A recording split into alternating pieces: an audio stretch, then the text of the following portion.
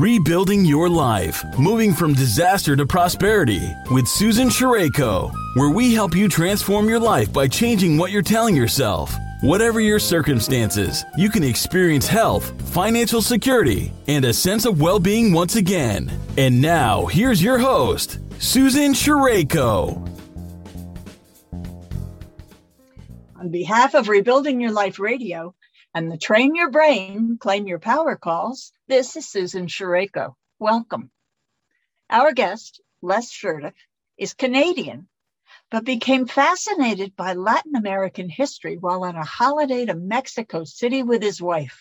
He wanted to see the stories told, because they're not told in Canada, where he comes from, or even very much in the US. So he began doing the research and writing for what is now a 3-book series with more to come. Let's find out more about these historical novels, starting with The City of Gold. Please wave your hands to welcome Les Sherdick. Hello, Les. Welcome. Good evening. How are you doing, Susan? It's nice to be on your show. I am doing well, thank you. I'm delighted to have you here. How's the weather up there in Canada? It's freezing cold here today, and that's the reason why we love to go to South America for holidays. Gotcha. We don't have that much cold weather. Not in California. In fact, it stays pretty warm. Not in California. So Les, when did you discover or begin to discover and develop your interest in Latin America? When I was a young man, I had the privilege and opportunity to spend 2 years in Argentina and learn the Spanish language and get to know the people. And quite frankly, I grew to love the native people of South America and had a great opportunity to live among them. Well, you went on to do a documentary on the Book of Mormon, which was quite extensive, and you have at least 26 videos on YouTube. Are these creating these works your full-time job? Well, I put a lot of time and effort into my YouTube channel and these videos about South America and the evidences of an archaeology that relates to the book, The City of Nephi. And I actually have loved doing the work during this time of COVID, and where we're not allowed to go anywhere or see anybody, then it's become a passion. I can understand that. We all had an opportunity when those shutdowns came in to really explore things we wanted to do. It's been fascinating to see it. Yes, I've spent, I'm retired now, so I've spent some 30 years working on that project, The City of Nephi. And this series of videos, the El Dorado series, has actually come out of that research and those visits to South America. Well, when did you and your wife, Crystal, go on holiday to Mexico City? Because I understand that kicked off the idea for the City of Gold. What motivated you? Yes. Back in 1995, then we took my parents down to Mexico on a holiday, and we had a great time down there in Mexico. And we so some of the stories, if you will, in the City of Gold are actually modified stories of our own adventures that we had in Mexico and on other trips. So you've interwoven your personal life into the adventures. Well, and I guess that's how you truly enjoy writing as an author, is to put a little bit of yourself into your writing, because you know those stories, and it just makes it fun for you. So let's start with the first of the books, which is The City of Gold. What is the basic premise of the book? Well, we have two main characters in the modern day. One of them is Peter Martin, who is a geology student from the University of California, Berkeley, basically a grad student working on his doctorate. And he is assigned to go to Cusco, Peru, by his university, the University of California, to do a summer work project.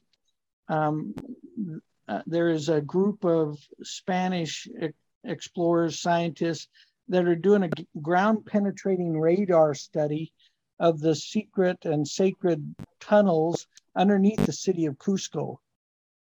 So with using that modern technology, they're exploring those tunnels that have been sealed up for centuries. And Peter is the geologist that's been assigned to do rock and soil surveys and so on, to help that consortium of Spanish scientists.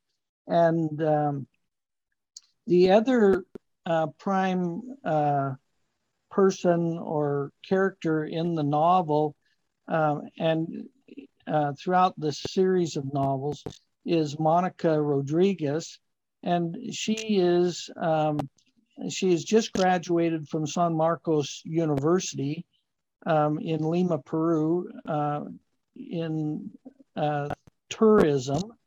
And she gets a job, her first job after university, as assistant director of tourism for the city of Cusco, Peru.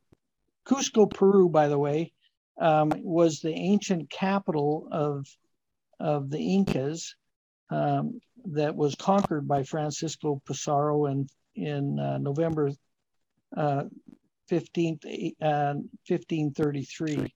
So essentially their lives collide, because he has to work together with this Peruvian girl that just graduated from university, because she's assigned by the city of Cusco to help this scientific project. Now, I understand that the going gets a little rougher when she gets abducted. Yes. So on their first day of work, essentially, then they are sitting together on a cement bench out in a park, and they are essentially abducted by a terrorist group called the Shining Path, which is an actual terrorist group that exists today in Peru. And you know, Peter doesn't understand what's happening or anything, and he has no idea why he is abducted. He's just a college student. And so then they spend the next few weeks and months in a secluded spot as hostages, being held for ransom.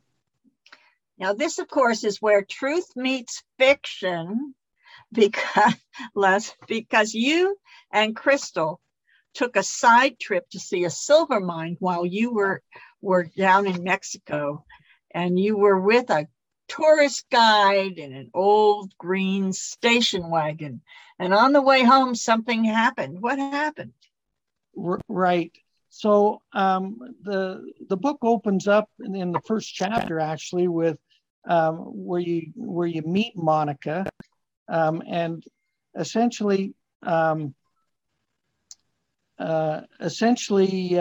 She is going home from Lima to Cusco on this express bus.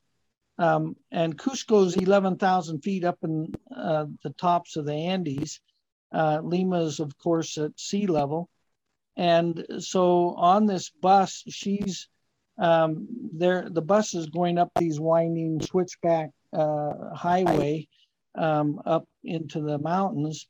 And an old green station wagon comes careening down, going the other direction, and actually sideswipes the tourist bus, and you know the machoism of the bus drivers. There's two bus drivers because it's such a long trip. They have to switch off. They jackknife and turn around the big tourism bus and follow the station wagon down the mountain until they finally are able to get around it and stop the station wagon. And then the bus drivers get out and start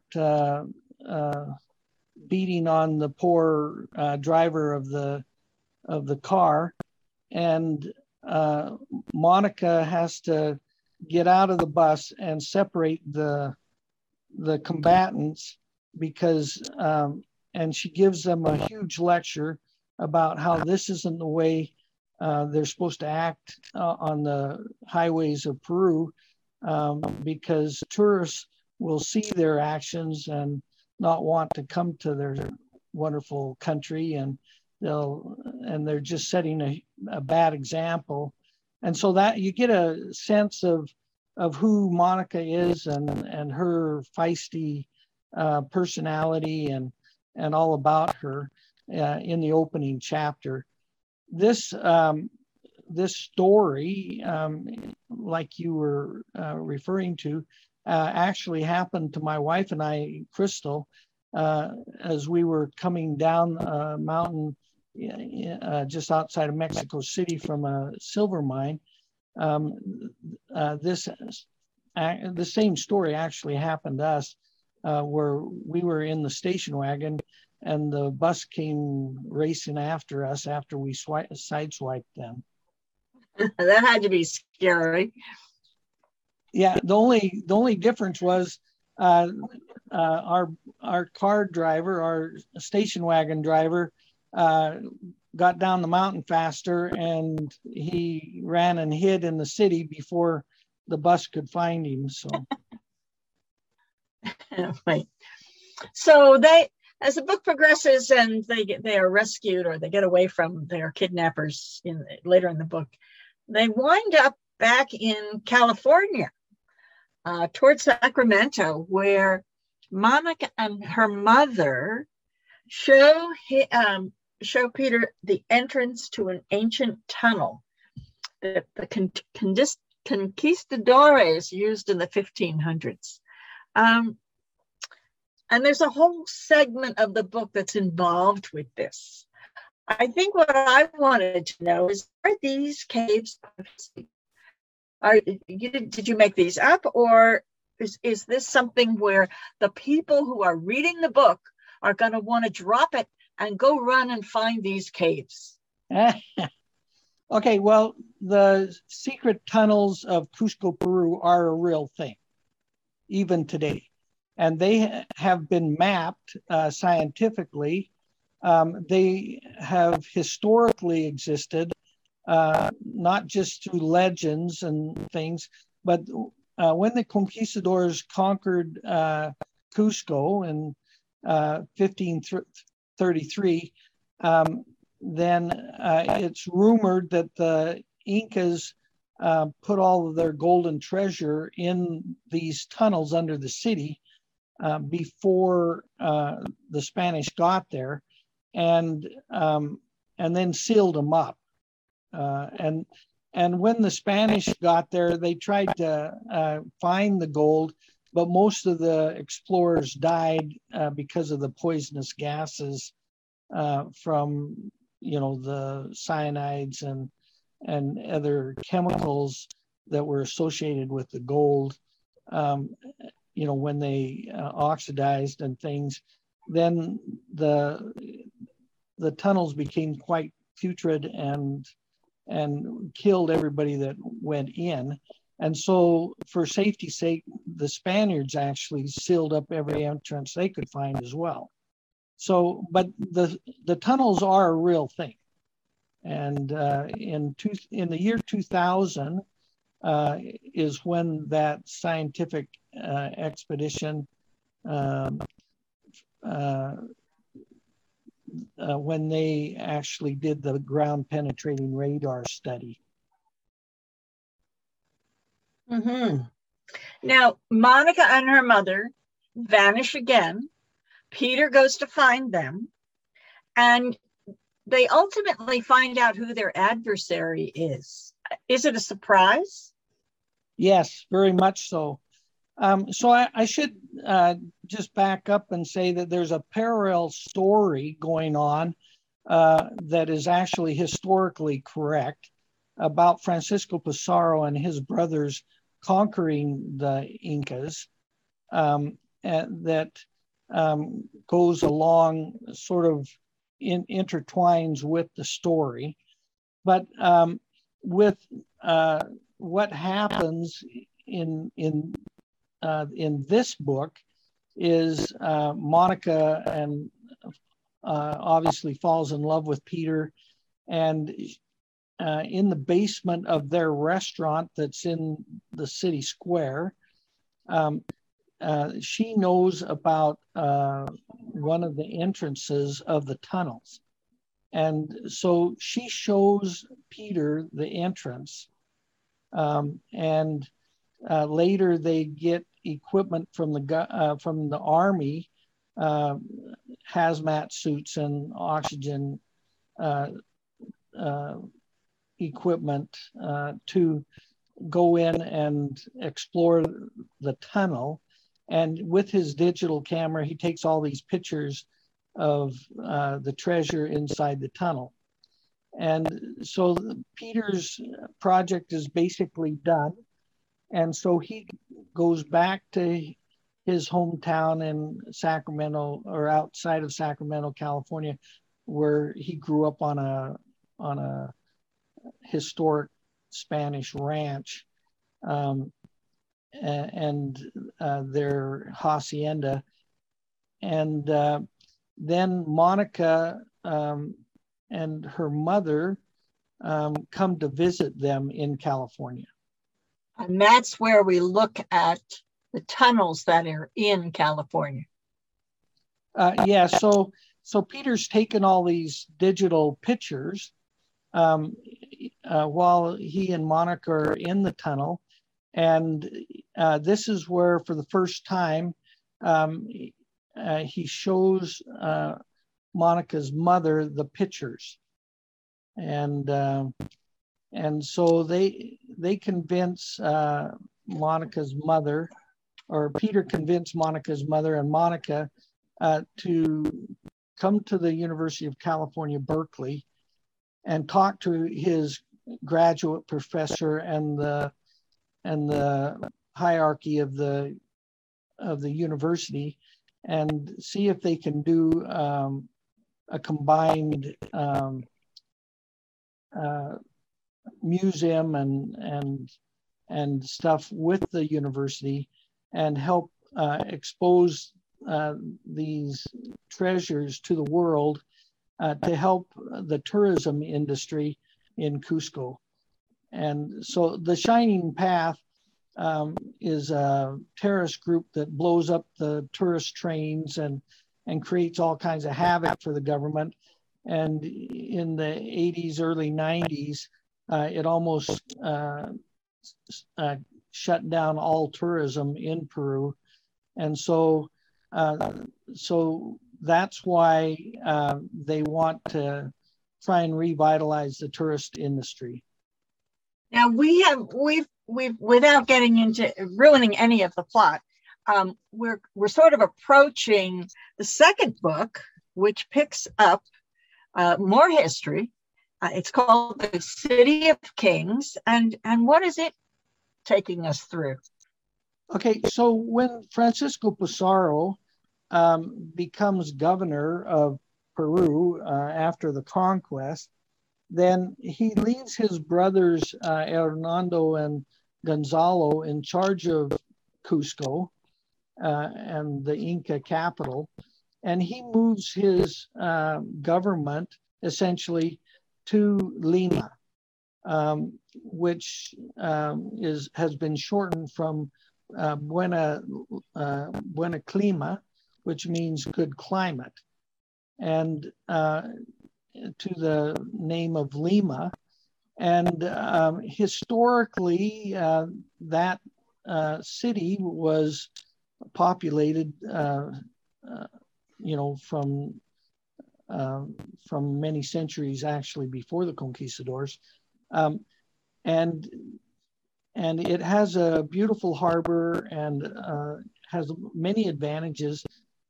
So Francisco, of course, is old, in his late 60s when he moves there, and he builds a fabulous mansion, palace for a governor's mansion, and he moves his Inca queen wife with him down there to Lima because of altitude sickness. He didn't like the high altitude of Cusco at 11,000 feet, and Lima was more like your area of California. It was just a beautiful place for him to live and govern the country. So that's why they moved to Lima, and it was anciently called the City of Kings, and no one really knows why, because there was never ever a king that controlled that city. But that was the name of the city, and I guess partly rumor or tradition is that this 6th of January is when he actually established the city of Lima. So that's historically in the religious world the time of the kings, or the wise men, the time of the wise men. Now, is there a lot of gold in this story? Absolutely. The historians have documented very well the gold that they got in their first encounter with Prince Atalapa, when they captured him in a flurry of cannon fire and in a surprise attack. Atalapa Prince Atalapa to try and free himself from the Spaniards, he offered them one huge room full of gold and 2 rooms full of silver. As far as up on the wall, he made a mark on the wall as far up on the wall as he could reach, and so the Spaniards agreed to that. If he could get his army to bring the ransom to Cajamarca, then they would release him. And what happened to all this gold? I mean, they may have given it to the Spanish, but from what you just said, it's only part way up the wall. What happened to the rest of the gold and silver? Well, the actual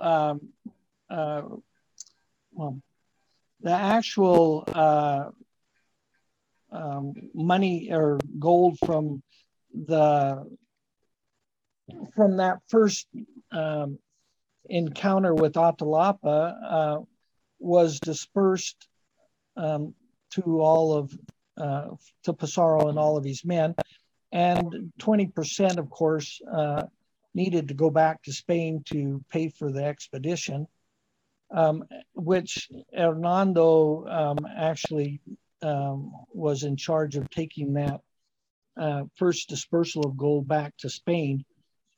But that was just the first encounter. When they actually got to Cusco, Peru, then that they amalgamated a huge treasure. So the first treasure is documented with 11,000 kilograms of gold and so much silver and stuff. But the treasure that they found in Cusco was many, many times more than the treasure from Cajamarca. So they called Cusco the El Dorado, the city, the place of gold, the city of gold. And they took 700, just as an example, 700 panels of pure gold that were 2 feet wide and 4 feet long and a half an inch thick. They took these panels off of the temple of Coricancha and melted all that gold down into bars so that they could, divvy it up and carry it away. And then in the second dispersal, I'm just curious, did they find it all? Well, it is well documented by the Catholic scribes and priests and things that were with Pizarro. The king's emissaries documented everything. So it was well documented, all the amount of gold and treasure, silver that they found. And it's in the history books and it's well documented. It's the largest treasure ever found by a conquering army. And 20%, again, Hernando was in charge of taking the second amount of treasure back to Spain. But the Pizarros themselves kept at least 10% for the running the government, and then 10% for themselves, and then the rest of the 60% was divided up equally amongst all the conquistadors. I mean, I was ready to say there's another group of tourists who are going to be heading to Peru to look for that gold, but maybe not. So where does the Shining Path fit in all of this? Well, in the story, this part is fiction. In the story, then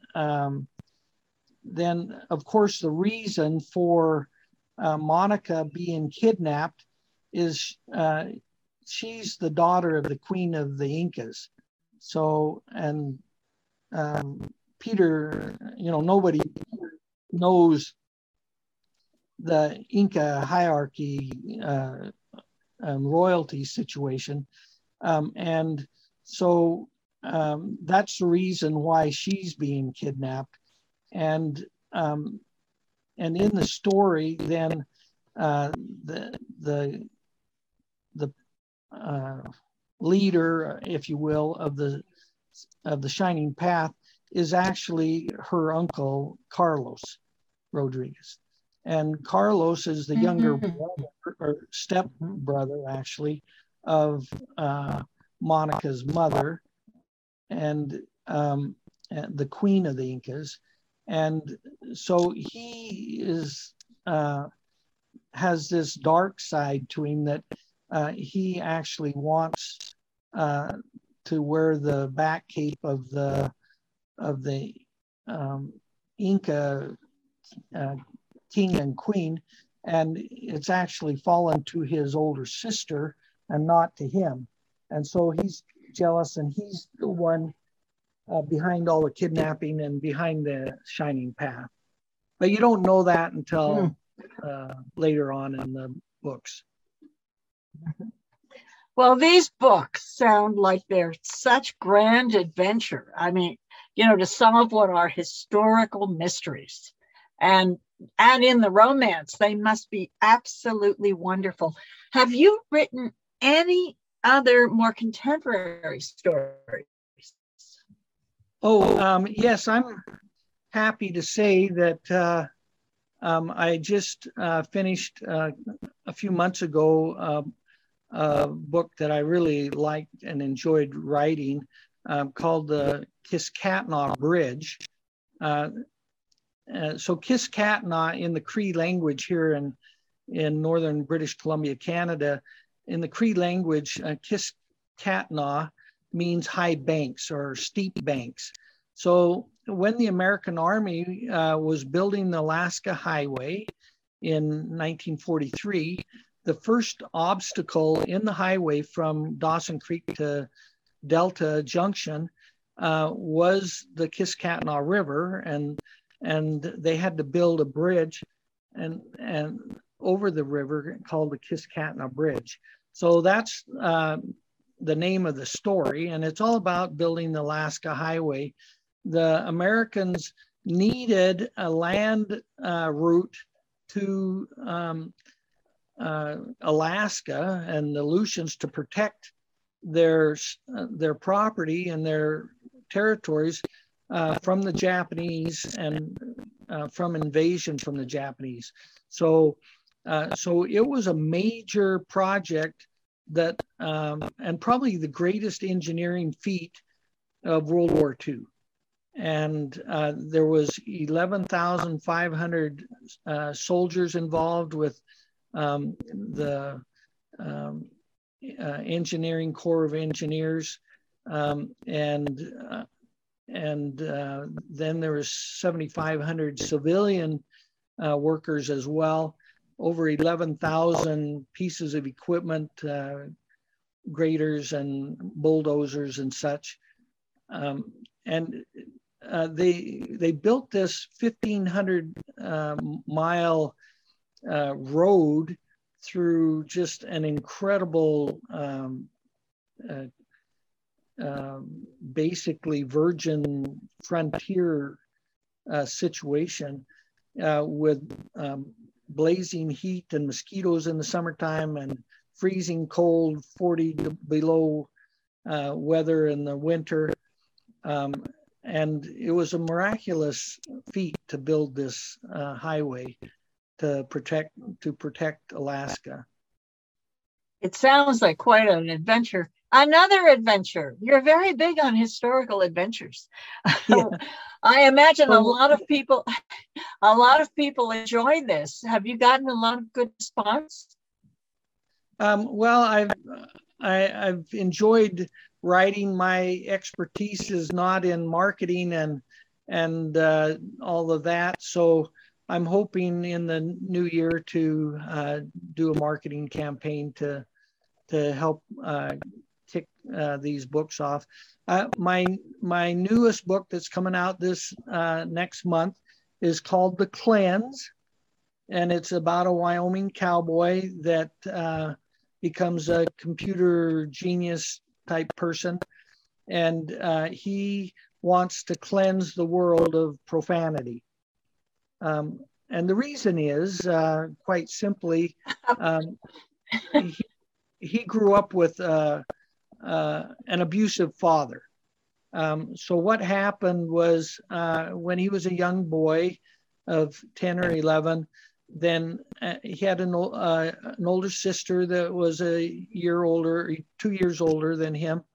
And she was killed in a terrific horse accident on a roundup there in Wyoming. And Paul Jolly is the boy's name. his father never forgave himself for that accident because he figured it was his fault. And so that led to depression, and depression led to seizure, and finally brain cancer. And because of the pain and the cancer, then he became quite irritable, and you started using profanity profusely and all the time. And it was terrible verbal abuse for Paul Jolly's mother, and for him as a young boy growing up. And so that sets the stage of why he is doing what he's doing. Well, Les, the audience is going to be interested in finding out more about these books. Where do they find them? Well, right now, you can buy them on Amazon or Google Books or any of those kind of places. The first 4 books were published by Author House. And then we're just now working on a second edition that's being printed by West Point Publishing out of New York. And The Cleanse is those 5 books you can also purchase from West Point Publishing. My newest book, The Cleanse, the 6th book, is being published by Global Summit House out of New York. And you can purchase it there or on any of the social media platforms. And I gather you do some work with YouTube. Are your books available on YouTube or shortened versions, or what's that about? Yes. So my YouTube channel is called Latter Day Trumpet, and there's 3 playlists. The newest playlist is called Books and Things, and there's little 3-4 minute videos on each one of the books, and a summary of each book that we've made into a YouTube video. Very cool. Do you have a website? We had a website with Author House, and so in the new year, in our new marketing approach, then we'll be making up a new website with some new marketing strategies going forward in the new year. So ultimately, what would you love to have happen with your books? Well, obviously, I've now that I'm older, I'm writing more for the pleasure of writing and for my grandchildren. You know, I've dedicated this book series that we're talking about tonight, El Dorado, to my wonderful, loving wife, because she's taken this pains to help me edit it and help me work on that series that I started writing in 2007. And so I've dedicated that series to her. But ultimately, you know, I think it's important to leave something for posterity. And we have 25 grandchildren, and soon in the new year, 27.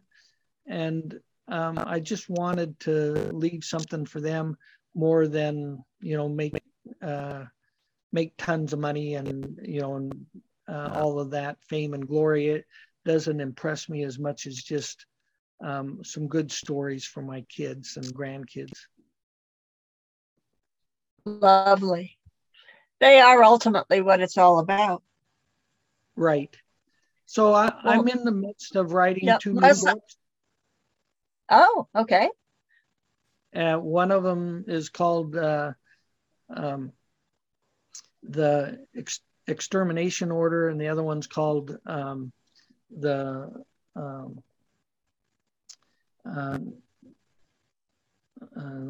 I'll get it here in a second. The other one, I forgot the name of it already, but those two new books should be out in late winter, early spring. Lovely. So we can watch for those. Yes. Okay, great. Well, I want to thank you so much for visiting with us today, Les. I mean, this is a great series. You know, it has a lot of potential in a lot of different directions if it gets to the right people.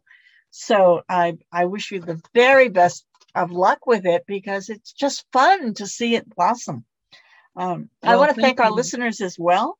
We've been talking with Les Scherder about several historical novels that he's written, including The City of Gold, which is part of a multi-novel El Dorado series. So thank you again, Les. We appreciate your taking the time to be with us today. Well, thank you for having me, Susan. It's been wonderful. Thank you. Well, that's a wrap for us today. Bye for now, and have a great day. Thank you very much for tuning in today. If you've been inspired by this show, leave a rating or review on iTunes and visit www.rainbowsoverrunes.com to receive a free chapter from Susan's book. On behalf of Susan Sherayko, this has been Rebuilding Your Life, moving from disaster to prosperity, sharing the journeys of those affected by sudden and great loss and what they did to heal, rebuild, and where they are now.